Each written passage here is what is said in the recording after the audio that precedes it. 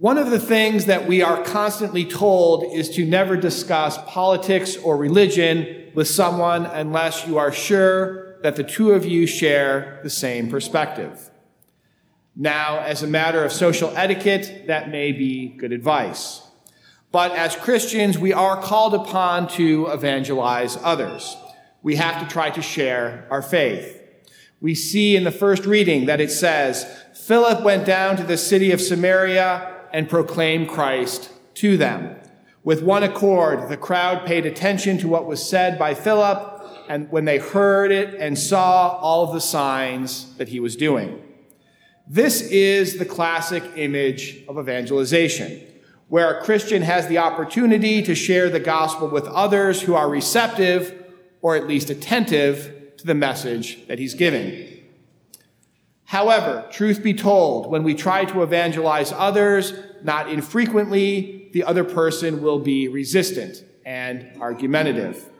Or sometimes, perhaps, when we're not even trying to evangelize someone, a person, simply knowing that we are a Catholic or a Christian, will challenge us on some point of the faith. When that happens, we are no longer in the world of evangelization. We've entered into the realm of apologetics. Here we recall the words of St. Peter from the second reading. Always be ready to give an explanation to anyone who asks for a reason for the hope that is in you, but do it with gentleness and reverence. Just as we shouldn't shy away from sharing our faith with others, even at the risk that they might reject it, we also shouldn't shy away from defending our faith when it's challenged. This is what apologetics is. That's not to say that there might not be times when it's better to walk away from an argument with another person rather than to engage. But recognize, too, that there are times when the Holy Spirit is calling us to be witnesses and defenders of our faith. Now, ideally, when we enter into an apologetical dialogue with another person, it will eventually turn into an evangelical opportunity. In other words, we will turn back their direct attack or challenge on the faith, and we will open that person to being converted to Catholicism. But first things first. In order to get to that point, we first have to defend the Catholic faith against whatever attack or challenge is being levied against it. So here's my collection of 13 tips for engaging in a spirited but respectful defense of your faith. Why 13? Just because. First, know who it is that you are talking to. To defend our faith, we have to know where the person attacking it is coming from so that we can tailor our answers to them. The best apologetical argument is the one that will make the most sense to that person, whether they are an atheist or a follower of a non-Christian religion or a Protestant or even an ex-Catholic or perhaps a Catholic who is still in the church but dissents from the church on one or more teachings. Thus, before trying to respond to someone's challenge, try to find out what perspective they are coming from. The second tip, keep your cool. There is a time for righteous anger, but this is not it. No matter what the other person says, if you can stay calm and proceed rationally, you will do a lot to advance the faith, especially with atheists. They often expect religious people to be emotional or unable to engage in considered discussion. If you can be lighthearted and genial to them, you will do a lot to diffuse the antagonism that the other person might present. Third, be sensitive to feelings. Remember that people who attack the church or her teachings are often speaking from a point of emotional hurt or insecurity. This is especially true of ex-Catholics.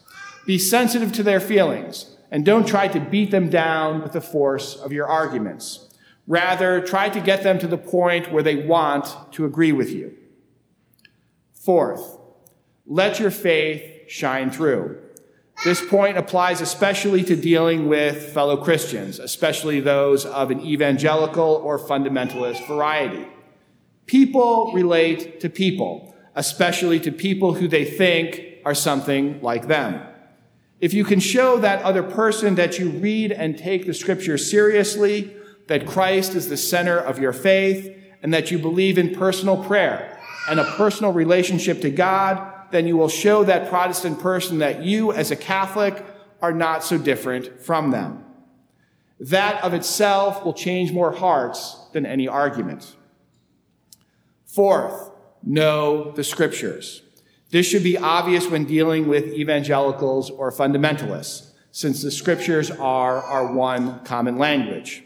However, it's often just as important when dealing with other types of Protestants, or dissenting Catholics, or even non-believers. Although these latter groups may not believe in the inerrancy of the Bible, they will often try to cite scripture against us to try to show that the teachings or practices of the Catholic faith are contrary to what we proclaim as the Word of God. So read your Bible and know it well. Fourth, and this is very important, do not dodge the difficult issues. If someone asks you a question about some sort of hot button issue, do not try to avoid it and sweet talk them about something else. It seems, and it is, very condescending. If someone asks you, for example, why is the church against gay marriage, then you need to be able to respond without evasion to that issue. You can and should, of course, try to place any of those hard teachings of the church in the context of Christ's love and mercy. But do not ever make the person think that you are trying to avoid the topic. You would not like it if you were in their position. 6, have modest expectations.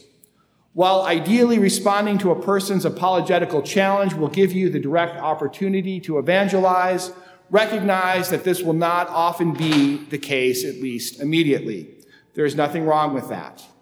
While ultimately we want everyone to share in the fullness of the faith, that does not mean that we should necessarily expect that everyone we talk to will become a Catholic right then and there. Most of the time, sincere conversions are not hasty.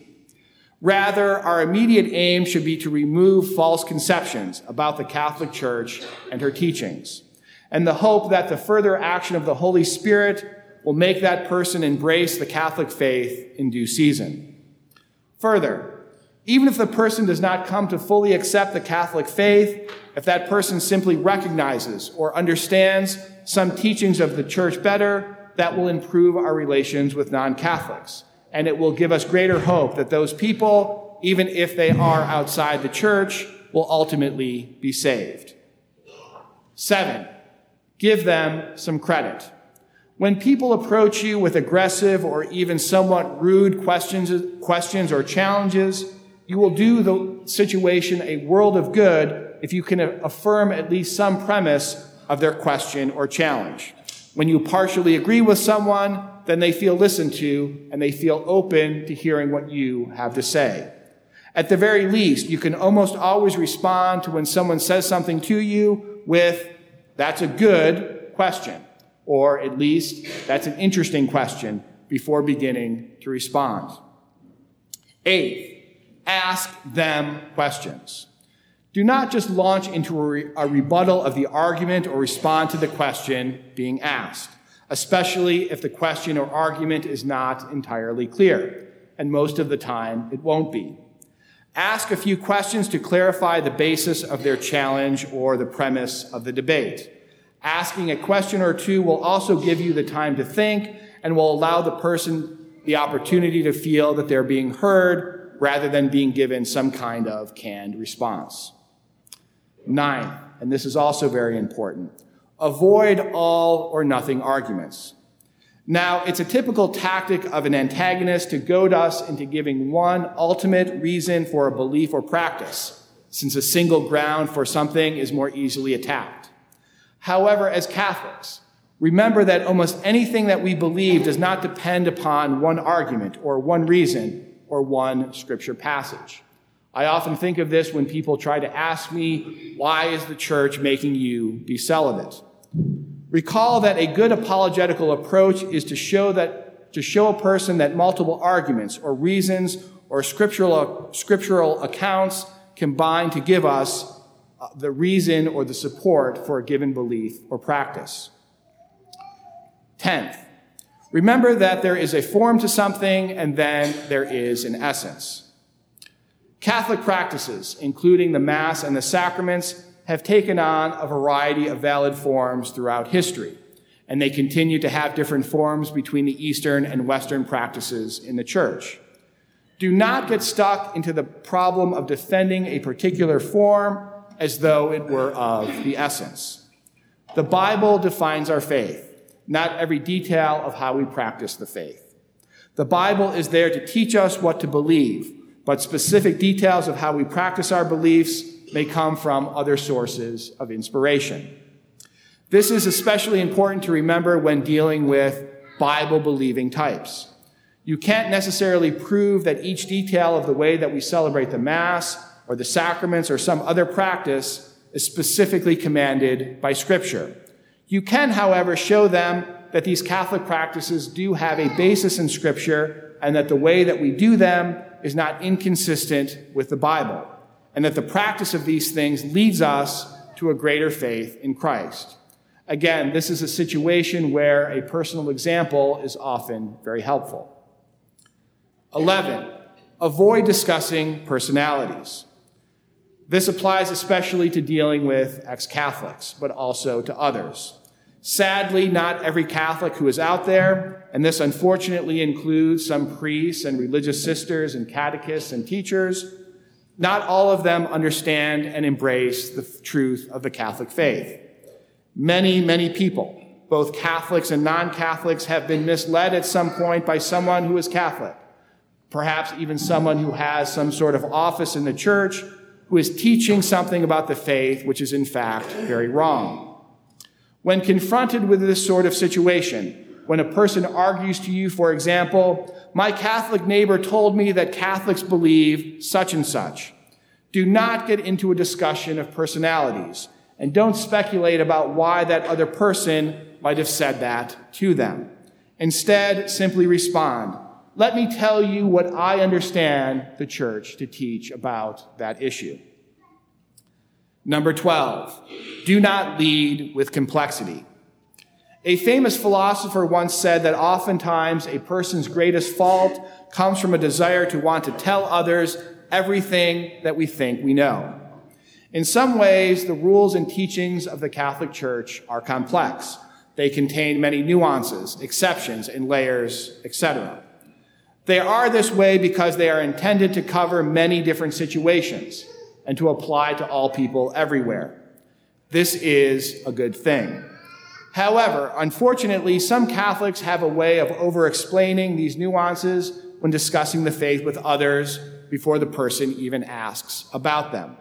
For example, a person will ask why the Church is against divorce, and then the Catholic will start answering that and explaining to them all the nuances of the annulment process. That kind of argument can make Catholicism sound legalistic and arcane to the uninitiated. Instead, I recommend that you set forth the basic teachings of the Church and then let the other person follow up with questions about exceptional situations as they occur to them. And 13, pray. Prayer is very important to the apologetical mission because very often these types of situations put us in a kind of emotional conflict with others. This can give rise to strong feelings and hurts on our part or on the part of the other person. The devil loves to troll in these waters. To be an effective apologist for our faith, we must constantly seek the guidance of the Holy Spirit in prayer so that we might stand for the truth, but do it with love. No matter how abrasive or abusive a challenger to our faith might be to us, we must seek to banish pride and arrogance and mean-spiritedness. In the name of the Father, and of the Son, and of the Holy Spirit.